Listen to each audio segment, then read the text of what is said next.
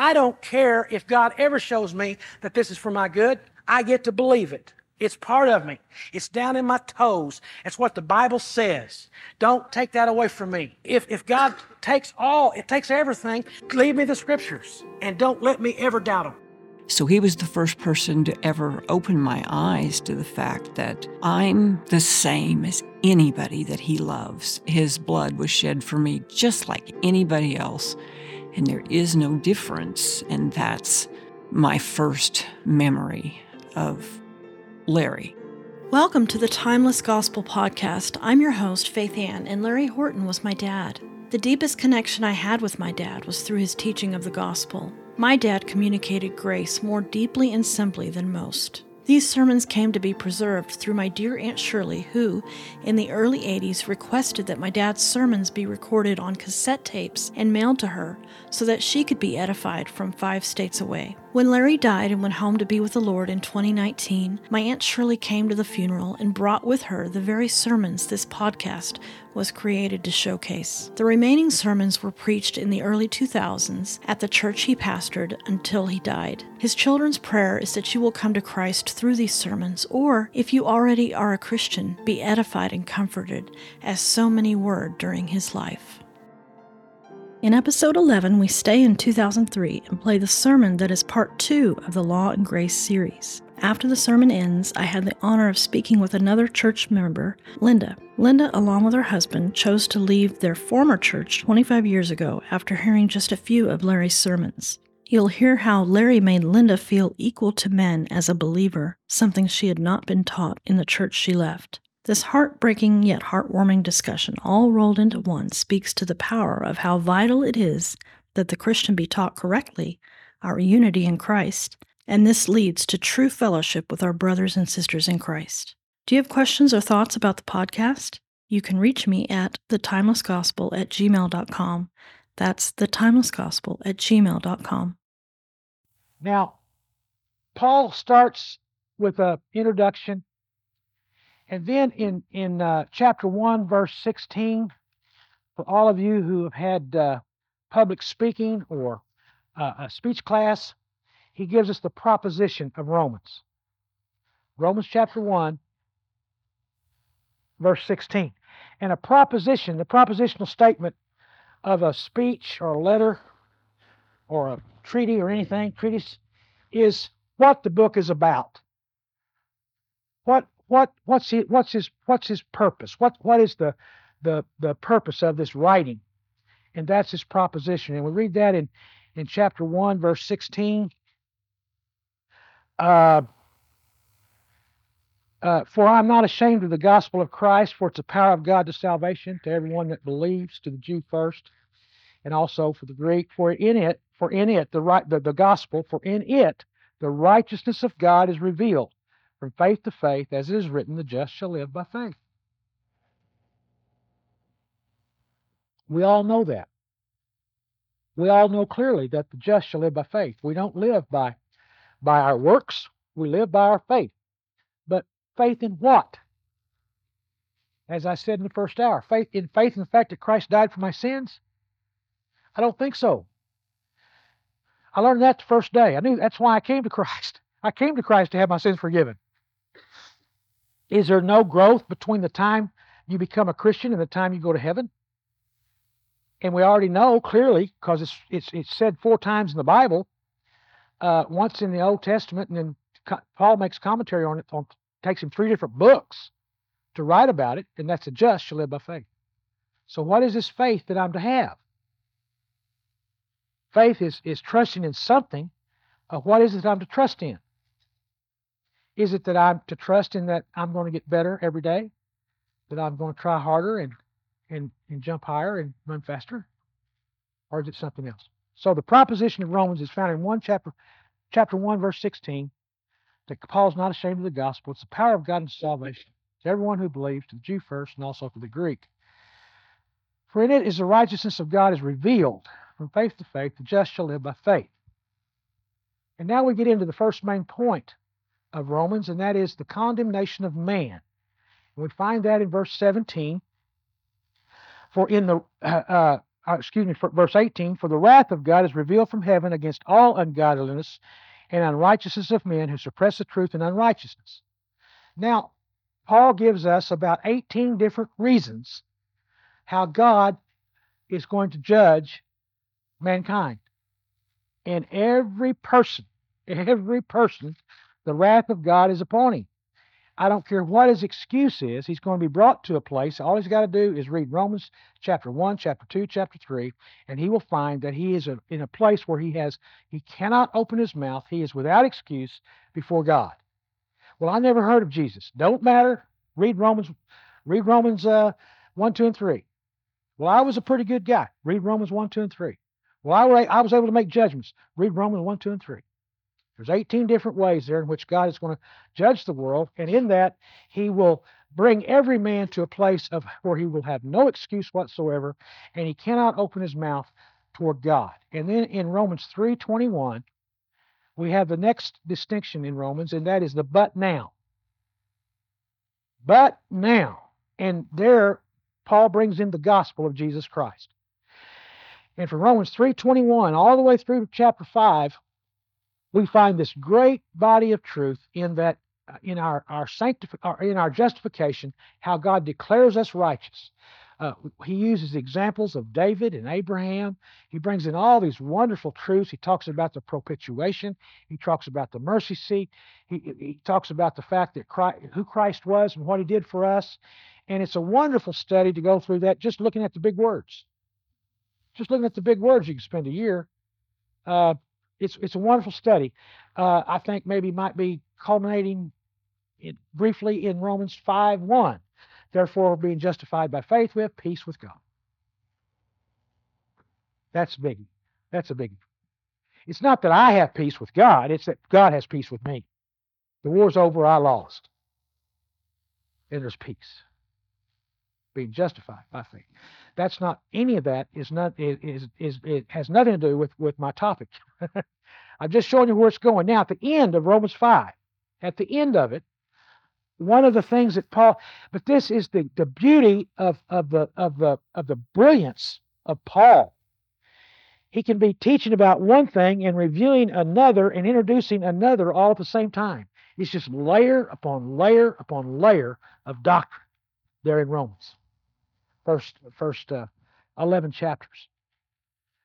So at the end of Romans, he says, at the end of Romans 5, he says this, moreover, verse 20, the law entered that the offense might abound.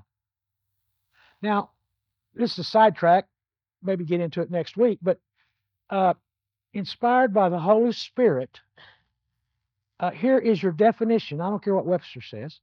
Here is your definition of the law, why it was given. Why do we spend hours and days and weeks and months in lessons and conferences and seminaries trying to work out and explain why the law came? And when Paul's got it in one sentence, the law came, the law entered that the offense might abound. That's why. Is the law going to make you sin more? That's an impossibility. You can't sin. There's no way you could ever sin more because you've already sinned all you can. There's no such thing as sinning less, but it's that you're aware of it. If you want to be a better person, if you want to become a better person in your own mind, stay out of this church. Don't come to any church, and don't read your Bible. Because in the Bible, Old Testament and New, is the law of God. And as you're reading the law of God, it's going to show you how sinful you are. This morning, we're going to deal with what do we do with those sins. So just remember that. We'll get into that later too.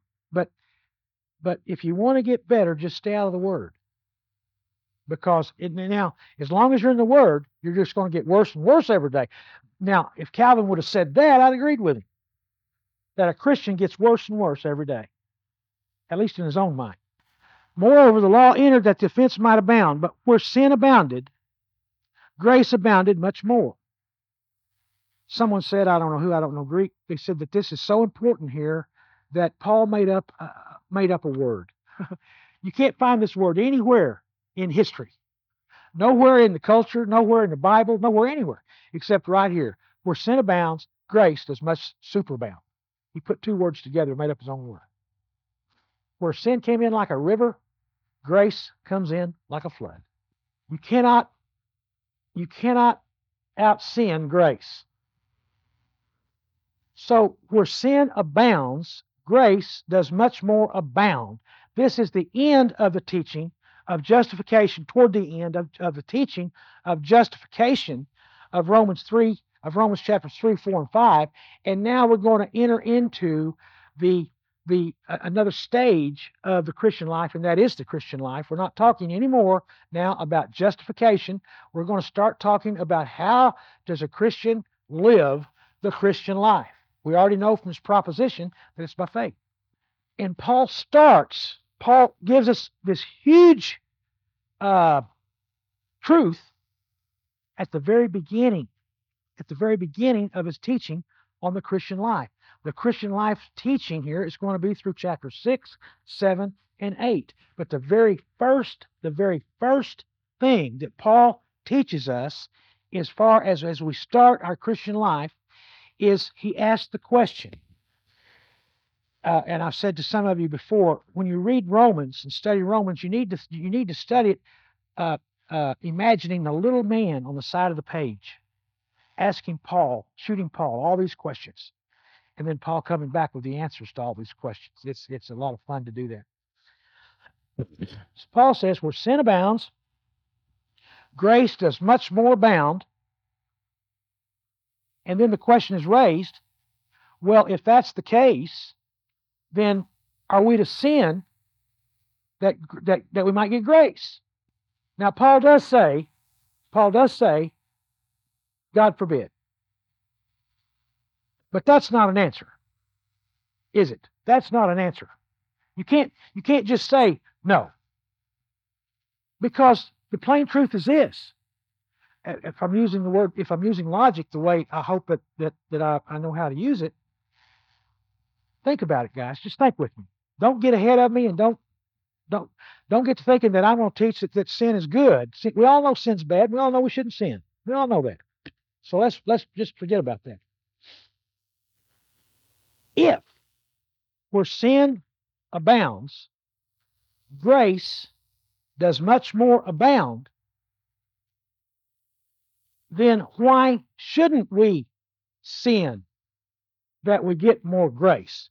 It's not good enough for Paul to just say, God forbid. That's not an answer.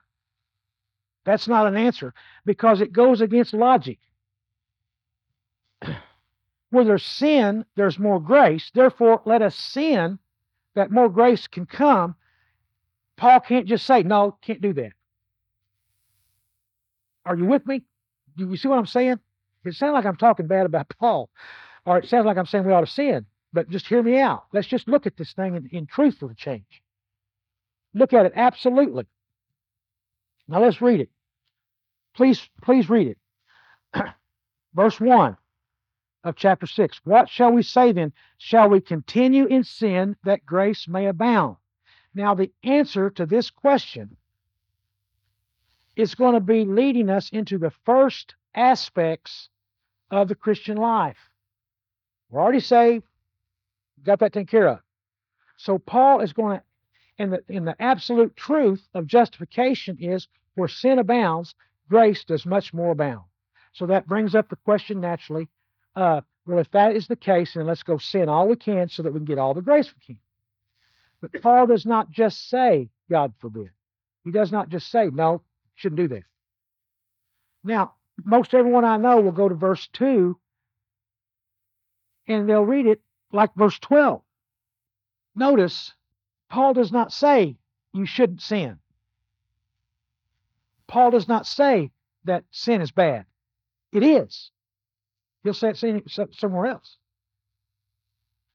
But that's not his answer. What is the answer to let sin that grace may increase without it just being no, shouldn't do that? Because verse 2, certainly not. And if you'll read this, you see that nowhere in here does he say that we should not sin. That's not his answer. And it wouldn't be correct if he did. Because the plain fact is, Where if sin is here and grace is way up here, well, then the plain fact should be, well, let's sin all we can so that we can get all our grace. And the answer to that is not just no. And the answer to that is not, well, you shouldn't do that. He doesn't say that. He does later, and we'll get to that, but not here. So what is the answer to, if we're not supposed to sin that grace may increase, why not? And it's not enough to say, God forbid. So now his answer to that question leads us into the first steps of our Christian existence. And look what he says. Certainly not. How shall we who died to sin live any longer in it? The reason, guys, that you don't sin to bring about more of God's grace is because it's impossible. It's not that you shouldn't sin. It's impossible. Now, is that too much for you? I know that John tells us that if we say we have no sin, that we're a liar and that we call God a liar. But the two words you're going to hear out of my mouth over and over and over during this study is position and condition. And our condition is that, of course, we're great sinners. We're great sinners. But before God, we're not. That's what you do with sin.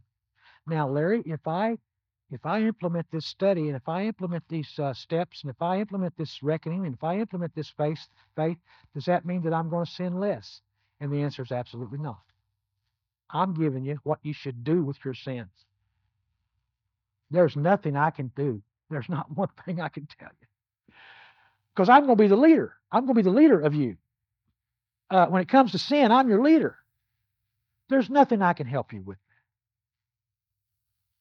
You're going to sin your lights out. You're going to sin your lights out now. You're going to sin your lights out 20 years from now. You're full of sin. You're a sinner and you're full of sin. And God, you're such a sinner that even God didn't do anything about it. Even God can't reform you. The only thing he can do is put you to death and be done with it. And that's good news. How far removed this is from trying to get better every day. But this is transforming. But everything we do in this life should be on the basis of our position. And this is our position, that before God I do not sin. Before God I certainly did. And he put that to death. When Christ died, we're going to see that. When Christ died, I died. I died with Christ. I've been crucified with Christ. Everything that my mom and dad produced that stands before you this moment has been crucified, has been put to death judicially by God in Christ 2,000 years ago. And there's nothing really left for me to do except just go to the grave and die. My body's still with you. That's all. But before God, I died. That's what I do with sin. Oh, Lord, will you please forgive me of this sin in my life? And God is shouting back as loud as he can through the preaching and teaching of his word, what sin? What shall we say then? Shall we continue in sin that grace may abound? Certainly not. How shall we who died to sin live any longer in it? I just read the first hour the words of William R. Newell concerning grace. I would like to also give you what he says about this verse. He says, he paraphrases it this way. How can a man who has died in New York City still walk the streets of New York City? It's an impossibility. Can't be done. That's the answer to shall we sin that grace may abound? It's impossible. Can't do it. God's put you to death. You're talking nonsense. Or do you not know that as many as now, this word baptize, I've taught it. I don't think I need to bore you with it any more of it today. We're just going to change that to the word identification, and if you have a problem with that, I can give you the whole 9 yards at the church of why. But we're going to change this now we're going to interpret the word and not transliterate it. It means identification. Or do you not know that as many of us as were identified into Christ Jesus were identified into his death?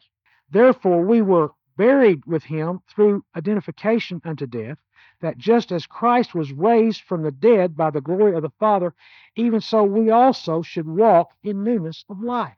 And this process is called reckoning. And reckoning is just another word for faith. So as a Christian is to live by faith, I'm to live by my position and not by my condition. My condition tells me I'm a sinner. My condition tells me I'm in a lot of need. My condition tells me I need help.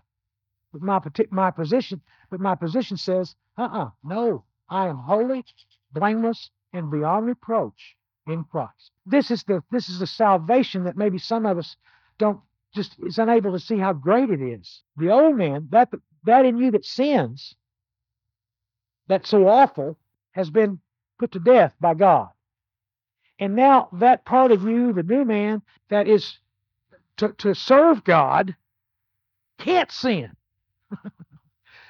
I mean, you see how perfect we are in our position.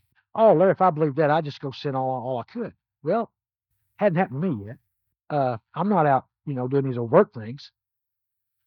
But you don't have an understanding of what sin is if you think that way.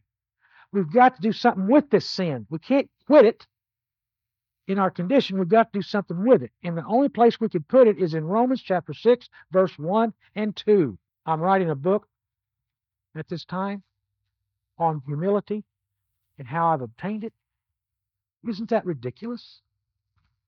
You ever prayed the prayer, Lord, please give me humility, and then come to him later and thank him for answering that prayer? Sin is with you, and it's not going to change. And it's not going to get better. Now, yes, we've all had a changed life in one way or another. There are things we do now that we used to not do, and there are things we don't do now that we used to. That's so minor. That's so, I used to cuss like a sailor, and now I don't. That's so minor compared to the holiness of God. I'm a sinful man. I am full of sin. It's not only that I deplore my sin, I deplore myself. What am I going to do except wind up in an insane asylum? The only place I can go is right here in Romans chapter 6, verse 1 and 2. How would you live with yourself thinking that you're supposed to get better every day? This thinking will change your whole existence. You're dead, but you've been raised with Christ. This will change your attitude. This will change your behavior toward people. It'll change your behavior toward your kids. This is not a system. This is not a button you can push. This is just fact that a Christian man, woman, is to live by faith. Faith in what? Galatians 2:20. I've been crucified with Christ. It's no longer I that live, but Christ that lives within me. In the life that I now live, I live with the faithfulness of the Son of God. Colossians 3, Romans 6, Romans 7, Romans 8. It's all there. Next week, we'll be talking about the law a little bit. You put this kind of teaching up against the law, you're really starting to build some real power in your Christian life, where you cannot be touched. Verse 4, therefore we are buried with him through identification to death, that just as Christ was raised from the dead by the glory of the Father, even so we should walk in newness of life. Verse 5, for if we have been united, and that word means engrafted. We have been engrafted into Christ, into Jesus that walked here on the earth, into the risen Jesus Christ, into the risen Christ, into the righteous risen Christ, who is only there to bless us. How can he judge us? I've already been judged. I've been found guilty, put to death. God's not making me a better person. Even God can't do that. He put me to death. Judicially, I'm gone. I'm dead. But I've been placed in Christ, the risen Christ. And God looks at me the way he looks at Christ. God loves me the way he loves Christ. Not any less, not any more. I'm as righteous as Christ. I'm as holy as God in Christ because of this teaching right here. When he died, I died. I got rid of all the negative. And when he rose, I rose with him. And you did too. In newness of life. Christ is our life. Law keeping is not our life. Morality is not our life. Doing good works is not our life. Christ is our life. And as a result of that, we get a handle on that. All these other things will take care of themselves. Verse 5, for if we have been united together in the likeness of his death, certainly we also shall be in the likeness of his resurrection. Certainly not. How shall we who died to sin living longer in it? Verse 3, or do you not know? You got to know some stuff. Verse 6, knowing this. You got to know some stuff. Now, knowledge is not faith, and knowledge cannot save or help you in and of itself. We've talked about that a great deal here in this place. But you cannot have faith without it. You must have knowledge in order to obtain faith. I know faith's a gift of God, but it comes to us by the means of knowledge, the knowledge of his word. Knowledge in and of itself won't do you a bit of good. But you can't have faith without knowledge. So what are we supposed to know? Paul says, guys, don't you know? Whatever happened to Christ on the cross happened to you.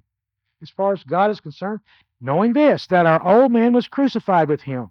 Everything that was produced by your mother and father was crucified with Christ on the cross 2,000 years ago.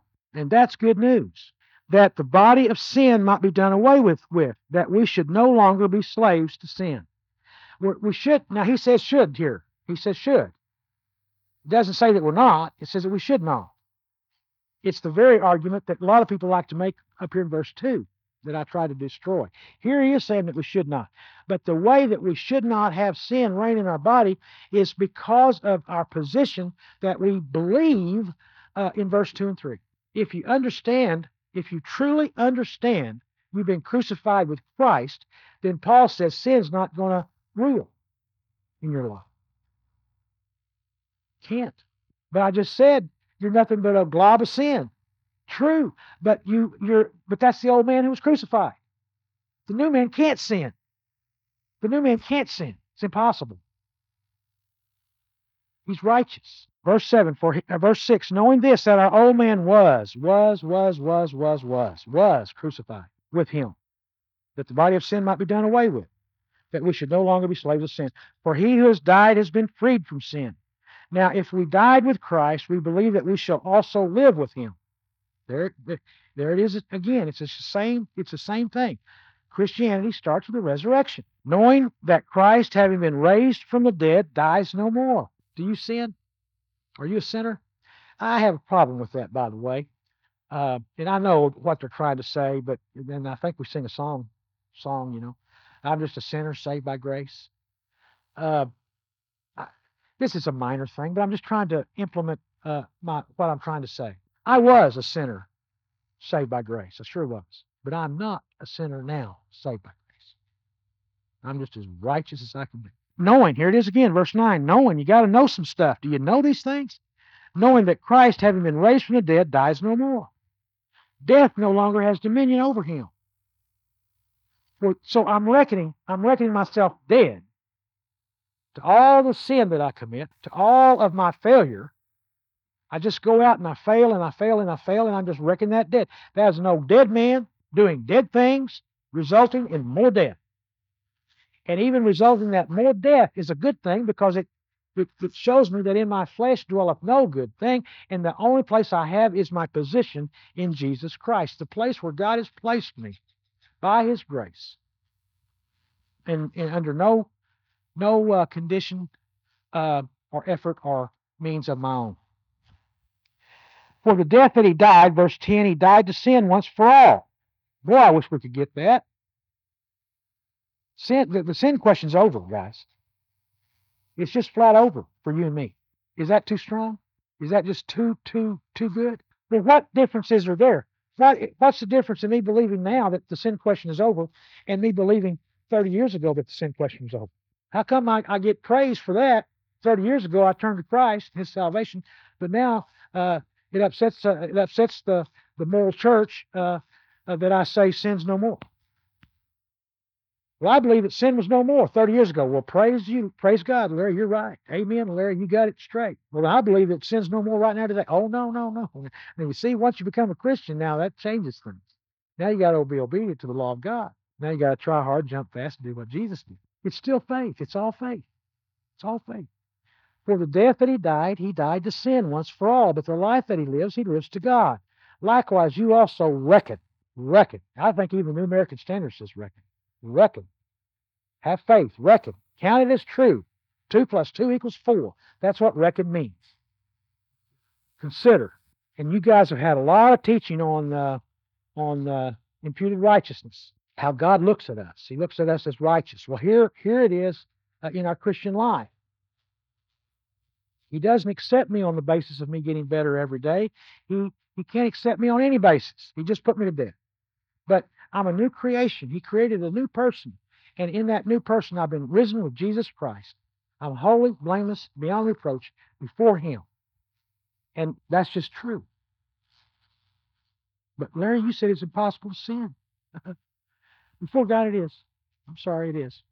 The sin question's been dealt with. I was found guilty, put to death with Christ. I've been united. I've been engrafted with Christ. When he died, I died. When he rose, I rose. He rose to walk in newness of life. I rose to walk in newness of life. He rose without sin. I rise without sin. And that, my friends, will change your life. Verse 12. Therefore, do not let sin. Now, this is a different argument. For 6.5 chapters in Romans, he hasn't given us one command. And now he's going to give us a command.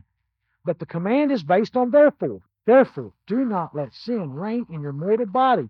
Why? Because of your identification truths, the positional truths of Romans 6, verses 1 and 2. I've been crucified with Christ. Don't let sin reign in your mortal body, and there's no point in it. The power is gone from sin, because you already know that God's put you to death for it. There's no more guilt. There's no more power. Therefore, do not let sin reign in your mortal body, that you should obey its lust. And do not present your members as instruments of unrighteousness to sin, but present yourselves to God as being alive from the dead. There it is again, your positional truth. I've been raised with Christ. And your members as instruments of righteousness to God. This is just good advice here. It's better to do this. Don't you know that you're going to be slave to anything or anyone that you permit to be your conqueror? If you're either going to be a slave to God or a slave to righteousness, well, why don't you choose righteousness? Of course, that's all he's saying. That's all he's saying. He's not saying that I am more accepted by the Father if I obey than if I do not. He's saying it's silly to do anything but. Thank you so much for coming on the podcast, Linda. You're very welcome.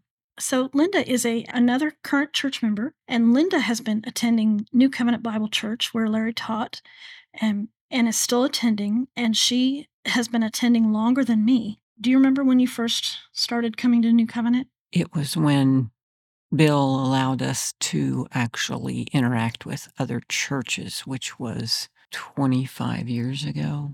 Okay, so a long time. And you said, when we were talking about the podcast, when I first started putting episodes up, you said something to me about Larry, and then what you said made me want to ask you if you'd be willing to come on and kind of expound upon what you said, and you were graciously, I'm so glad you said yes.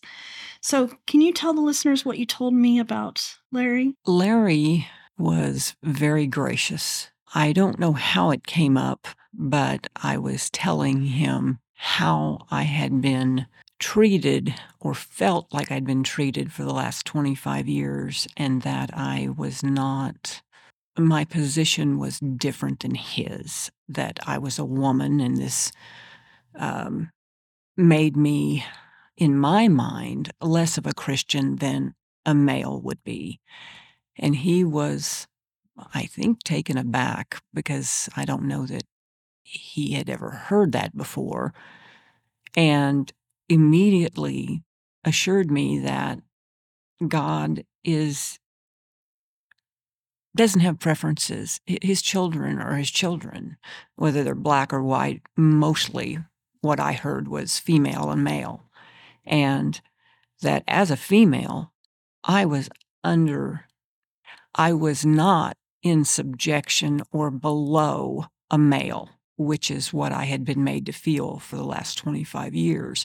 So he was the first person to ever open my eyes to the fact that I'm the same as anybody that he loves. His blood was shed for me just like anybody else, and there is no difference. And that's my first memory of Larry. That is so wonderful. I'm sorry I No, don't. pontificated a lot there. No, that's great. I think listeners want to hear that.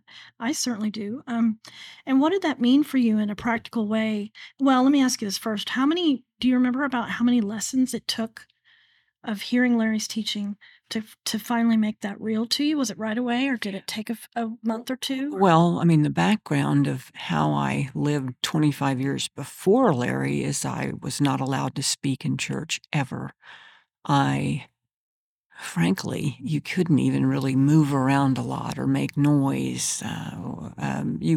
You had to have head covering. You just were not.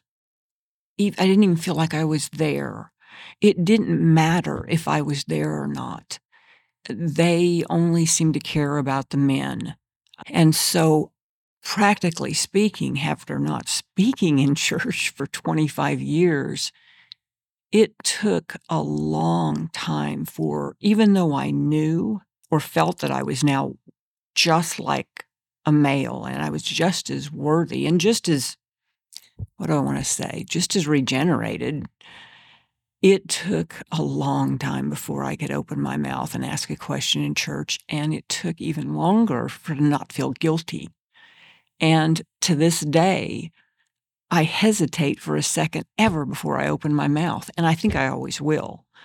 But that's, practically speaking, it was talking in church. It was not wearing a head covering. It was not thinking that anybody here was better than me, or a better Christian, shall I say. It's to put anything before the word Christian is a redundancy. There aren't good Christians and bad Christians and better Christians and worse Christians.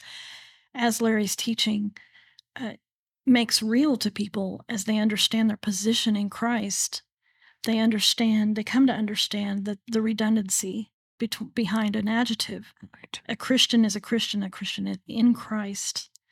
And we have good works, and the Lord is doing all of that. Right. And as I told you before we started, what it really boils down to is I was unsecure in my position. I had no faith that I was worth anything. Oh, does that make sense? It's heartbreaking. I really didn't have to be there. They would have never missed me. Another short little thing is, I don't care how many times a male did not show up for church. All the males after church went to his house and asked him what the problem was, why he wasn't there. Literally, that happened every time one of the people didn't show up, if he was male. Now, there was several of us single women, and not once did they blink or ask or even care that they weren't there, and they never went to their house ever to ask them why they hadn't shown up for church. So it was like they didn't really care if we were there or not. And that ingrains in you insecurity. Yes. Worthlessness. Yes. And my worth should not have been based on how they treated me.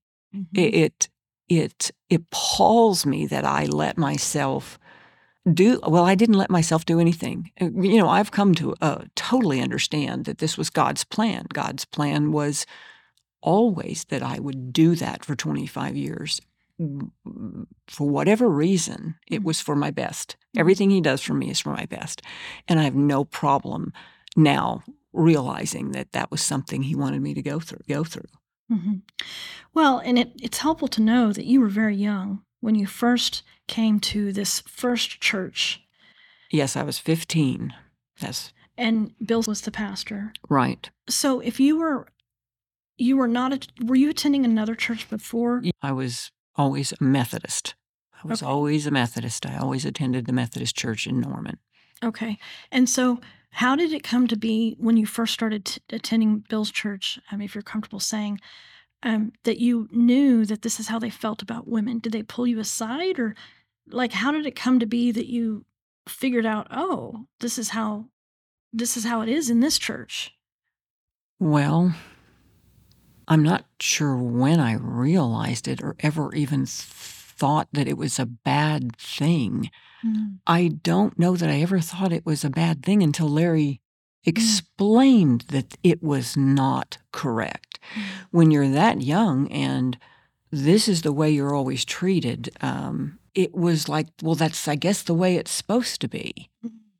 Does that make sense? It's just like brainwashing. That's the way it was. I didn't know any better and didn't know that I was as worthy as a man until Larry, kind of opened my eyes to that. Which, once again, that's the way it was supposed to be. That was part of my plan of my life. And it makes me appreciate so much more what I have now. It's 180 degrees different. Everybody I feel like here cares about me on a daily basis. I could ask any of you for help and you would help me. That would never happen. Single women couldn't ask questions because we couldn't talk. So if I had a question, I didn't have anybody to go to. If you were married, you couldn't even go to Bill and ask him a question because that would be talking, so you had to go to your husband. So this was the way it always was. So I didn't know that I could count on anybody or that I had a voice or that I could ask questions. Does that make sense? Yeah, and it's so sad because you sent me over just some bullet points, and when I read that the single women couldn't talk in church, but then they couldn't ask any questions because they weren't married, I was shocked by that. I mean, I knew that that's what it was, but how in the world as a Christian, again, like you're saying, is that the spiritual growth of the women in that church were not important to the men? Absolutely not. And there was no spiritual growth. I don't think so. If it was, it was granted by God. I mean, as we went through Romans, obviously that is an awesome foundation, and we went through Romans multiple times, and that was something that he did teach very well. Okay, so he taught it from a Calvinistic doctrines of grace perspective. Yes. But it's one thing to teach, and it's another thing to the way you act. Oh, 100%. And so the way I was treated was the way I thought I was supposed to be treated, even though you hear that you're a child of God and that you all your sins are forgiven and by grace, all of the things that are good teaching, but I just didn't, nothing was ever followed through. I wonder if it made me wonder if that really was true or not, but. Right. And how could somebody who's so oppressed, how could somebody hear there's no condemnation and that nothing can separate you from the love of Christ in Romans 8? What difference would that make if you were never treated like a real person and treated, I mean, those truths don't mean anything to somebody. True, but what's so funny is that's what saved me. I thought I had to do something to be saved. And the first lesson I ever heard from Bill was that there's no more condemnation, that he doesn't count me guilty for anything I do, that I was and what's so funny is that's what regenerated me. I mean, I was immediately gobbled up Romans and knew that what I was in the Methodist Church was totally wrong because they totally believe in works. So that I got that and yet was still insecure is kind of a mystery. I don't know why that I didn't leave the church sooner. All of that, once again, is because that's the way it was supposed to be. Right. Yeah. Because if it was supposed to be different, I would have left earlier. Right. But if I sit across from you and I slap you in the face, and after every time I slap you in the face, I say, I love you, Linda. And then I slap you again and I say, I love you, Linda. I mean, which action are you going to believe? So they may have been teaching these wonderful gospel truths, but they weren't acting them out towards you. if Christ is our friend and the unity we have in Christ, and the Bible talks about we're united with each other in Christ, then there wouldn't be any difference because Right. you're in Christ and I'm in Christ and we're united to each other. Right. But then to have a second class means that maybe I won't go into what that meant for other people, but how you're treated, like the Christian doctrines of grace and the understanding of what truly has been done for you would naturally make you love other people. Well, love other Christians. Mm-hmm. I say Christians, I mean regenerated Christians, not ones that just say I'm a Christian. But I mean actual, we'll just call them children of God. Mm-hmm. Okay? And yes, you would think that you would treat each other with love. Mm-hmm. And why I didn't see that until much, much later was probably because I was so young when I was indoctrinated into that system. Mm-hmm. You know, my family loves to call it a cult. I'm kind of with them in that, You a know, little bit. and in a way it was. And there are lots of religions that treat women, well, not the way Christ would treat them. Mm-hmm. Not the way they should be treated, because they are, you know, and so I'm glad I finally, God, you know, got me out of that and got me hooked up with Charles and hooked up with Larry, and I was glad to finally leave that environment. Another thing that you said was that the single women were expected to make meals for the men of the church. Yes, we had to do that once a week. None of us liked doing it. Oh, yeah. We all worked just like everybody else. It was just another way, I think, of them expecting something different of us. It never occurred to them that they cook a meal for us. Yeah. It's just not like that here now. I think Daniel would fix me a meal. Right. If I asked, if I said, I'm totally broke, Daniel, I don't have any money this week. Can you help out? Yeah, I think anybody would. Mm-hmm. I would help anybody out if I could. That's just the way love is. Right. And I wanted to contrast that. So you tell me if I'm right or close. So all of those works that you were doing, the church attendance and making meals and whatever you were expected to do in service, you had no joy in it. Because Absolutely not. Yeah. I hated that I couldn't ask questions, and I hated that I had to have my hair covered. And if I just can't tell you how many arguments there were there, and I hated. I wasn't happy. Mm-hmm. I wasn't happy. Mm-hmm. There was no joy in being regenerated. There should be a joy there.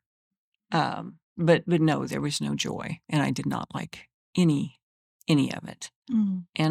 But I still stayed. Well, and what I wanted to mention to the listeners is that all those same things you're doing now. I mean, I can, as an observer, I can say that if something needs to get done in our little group, our ragtag bunch of rapscallions, Linda is your gal. I mean, just 10 minutes before this podcast, where there's a building issue and you're on top of it, like, we need to get that taken care of. You know, what's being done, like in the service to other members in the congregation, specifically recently. That's all coming out of joy and care and love. Am I right about that? It's all Absolutely. I love and care for every single person, and they are my actual brother and sisters in Christ. Mm-hmm. I will be with them forever. Yeah. And you know, when people thank me for something I do, I'd say, you do it for me. Mm-hmm. If I was in a situation, you guys would all do it for me. That's what edifying the body is. That's what's being together. It's so important to not just see each other at church, but try to These people are your brothers and sisters, and you love them. Probably sometimes more than your own brothers and sisters. Well, I'm very fortunate my brothers and sisters, attend the church too. Yeah, but it's a different kind of love when you actually know that these people are your brothers and sisters in Christ, as much as you can know. I'm not saying that there's a S on people's forehead Exactly. because they're saved. I'm not saying that. I'm saying just what I, in my heart, feel like that you're all my brothers and sisters, and I would do anything for you, and you would do the same for me. At 100%. Is it okay to ask how it came to be that you actually left Bill's church? I got married late, Okay. and brought Don came with me to our church because I would not go to the Free Will Baptist Church under any circumstances. Actually, it was Methodist. Sorry. Because I didn't believe in free will. There's no such thing. And so he came to our church, thankfully. And sometimes, and he probably maybe he was a non-believer at the time. Are you talking about Don came to this church? He came, no, to Bill's. Okay. And so sometimes, that's the way God works. If a non-believer gets hooked up with a believer, sometimes that's the way God regenerates them, because then they get to listen to the word. So I was with him, and I think he was a little taken aback about all of it. He knew I was unhappy with not talking, with all of that. So I could actually talk to Don about this and say, where is this in the Bible, Don? Where is this? And of course, Kathy and I were very unhappy with it. All of the women were unhappy with it. And so when we started being introduced to Larry's church and Charles' church, and saw that other people believed what we did, actually believed it, and yet they were treated different, it just started something in all of us, and we were just like, we don't have to take this. We can stay with another church, and we don't have to go back to Bill's. And so we flat out told him, we are not coming back. Okay. We're going to stay with Bill and Charles. You mean Larry and Charles? I'm sorry. I meant Larry and Charles, and we're just not coming back, and we just flat out didn't go back. Do you remember about how many weeks it was that you came here before you made the decision to not go back? Well, as we started seeing at the Warwick Apartments, right, Larry's church, and then he kicked us out because of Bill, and that was so heart-crushing to me. I was so upset and wanted to leave Bill then and stay going to Larry's church, because I just loved it, and everybody was so nice to me. It was such a difference. And I'm not remembering how Larry and Charles got hooked up, and then the three of us churches started coming here. I don't remember when that was, but I remember that then, once again, they kicked Bill out.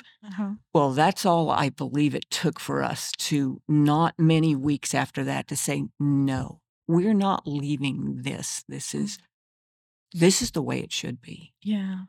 And I just don't remember what year that was. You might remember better than me. Well, I don't think we were coming to the church. You're right, because you were still in Norman. I'm sorry. But so I don't remember. I just know that it didn't take long for them to realize that Bill was not meshing. The three churches were not meshing. Only two of them were. And it wasn't long after that he said, okay, well, we're just not going to come to this church anymore. And that. So Bill was the one who told you guys, we're not coming to New Covenant anymore? Right. And then you guys said, well, suit yourself, but as for me and my house. That's right. We went to one more, it seems like only one more Bible study with Bill on a Sunday. Okay. And we just flat out told him, we are not doing this anymore. We are going to start going to, it wasn't called New Covenant then. It was South Young Baptist, I believe. Okay. And so we said, we're going there, and we never looked back. And I don't know that I saw Bill 2 more times in the rest of his life after Mm. that. It was wonderful how Larry and Charles were so meshed together so well. Especially since they were so opposite. Their Yeah. teaching was opposite, and it was Right. so nice. I loved every different aspect of the way they taught, and it was great. And I miss them both Yes. greatly, and we are. I don't know any other word to say than blessed that Daniel and Bo Yeah. took up that. And I'm not saying I'm just saying that and they have different. It's kind of fun to watch. They have a different technique too, just like Charles and Larry. But I'm glad that God finally had us see that there was other people out there that believed, because my whole 25 years, I thought we were the only people on the planet that believed in grace Okay. and Romans. I never knew anybody else believed that. Everybody else was Bill didn't let us believe that. Bill, I'm not trying to talk ill of the dead. I'm just trying to state facts. We were, we were it. There wasn't anybody else out there that believed what we did. Well, that was a way for him to keep us, because we were his total support. Financially? Financially, he had no other. I could go on, but your listeners don't need to hear that. That's not what we're here for. We're here basically for me to tell you that the Lord allowed Larry to open my eyes, and that I was just like anybody else. I'm just a child of God's, and He loves me just as much as He does any male. Right. And that was such an eye-opener, and I'm glad He allowed me to ask questions. I grew greatly. Not that I didn't ask non-questions too, but to be able to ask a question about something Larry said was great. Like, I don't understand that. Where are you coming from? All of that, I grew so much more, being able to actually ask questions. I know that's hard. It's hard to you to understand, or anybody to understand what it's like to be silent for 25 years and then actually get to ask questions. I'm really glad that you could be here. And our church is unique too. It's not just that you came from a place where you couldn't utter a word. I mean, when you say that, you're talking about literally you walk in and you cannot say, is that what you mean? As soon as church started, no, you could. As soon as church started, that was it. When you came in, you could talk and say hi, how are you doing, and everything. But as soon as everybody sat down, that was it. Lips sealed. Don't fidget. Don't make noise. Don't do anything. The children couldn't even interrupt. Children were not allowed to cry or talk or anything. They had to be taken to a back bedroom. I remember Kathy telling me that he would actually stop preaching. So if her daughter made a fuss, and we're very young, like a toddler, Yes. then he would stop preaching and just stare her down until she, and so I don't want listeners to feel like we're saying that, I mean, of course there's order. You weren't against the order, but you're saying that this just went another level, just so strict. Yes. It's not that you were chafing against, well, yeah, I wanted to have a conversation about dinner in the middle of the sermon and Bill wouldn't let me. You're saying it was like you need to be silent, and then all the other stuff that he was putting in your head that simply wasn't true. Mm-hmm. That's what you were chafing against, being made to feel less than by him using the pulpit, or Bill using the pulpit as a way to have complete and total control. Right. Okay. I don't know, another example that stays with me because it made me so angry. I was probably 16 or 17, and we went to Pikes Peak, and the women were expected to stay in the cabin and have a Bible lesson with what other older woman was there. And all the men got to climb Pikes Peak. Mm. Well, I was very much an athlete. Out of the womb, I think I was an athlete in the sense that I always was active, and I wanted to do that so bad. And he said, no, you can't. All the women have to stay down here and have a Bible study. That just was one other small example of we were treated different. I should have got to make the choice that I wanted to climb Pikes Peak if I wanted to. Right. It wasn't even a choice for me. I was told I was not allowed, and that's just one small thing that started probably my aggravation And at resentment. everything. It's not good to go to church and be resentful and happy. 100%. It's just not the way it's supposed to be, and it's certainly not here. And I just love here. Right. Yeah, we love the teaching because it never puts us under law. It never makes us feel less than, like the Christian life is one of performance. And then we have, the great 5 points behind us as well. It's like we have the best of everything because we have grace in the Christian life.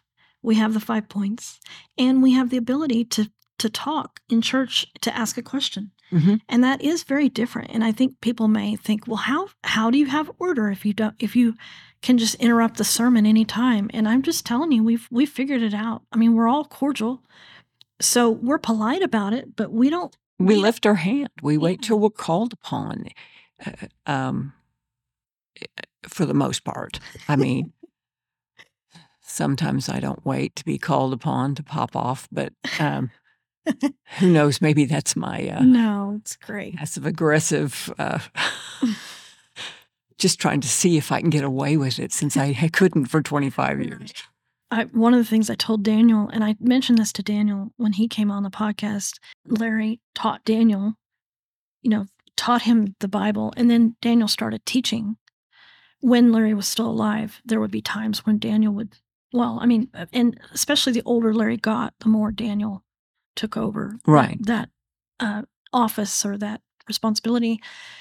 And I remember pulling him aside after church, maybe 3-4 months into his teaching. And I just remember crying and saying, Dad's not going to be around forever. And we have something still, like you're going to be the one that carries this church forward through, not him, Christ working through him. Right. But, we still have a church because Larry took it upon himself or because God worked through Larry and Daniel's life. Right. And Bo. And so God is just so good, isn't he? Absolutely. Just, it's amazing. Just in this last week, with issues that I'm dealing with, just praying that he'll work some things out that I just cannot figure out. And every day he shows me that he knows exactly how it should be and that he has worked things out that it's impossible for me to figure some things out this last week. And he's always there. Whether we know it or not, he is always there. He always loves us. He promises that it's for our good, everything that happens. And that's just the truth. That's the way it is. And I figure today he'll be working good things, and tomorrow and the next week, especially next weekend, I've got some issues, and I'm sure all of that will work out exactly perfectly the way it's supposed to. Thank you very much for doing this. Well, thanks for having me, and please edit anything you want to edit out. Who knows what I said? I just rambled a lot. I enjoyed it, and our listeners will enjoy it too. Thank you for listening to the Timeless Gospel Podcast.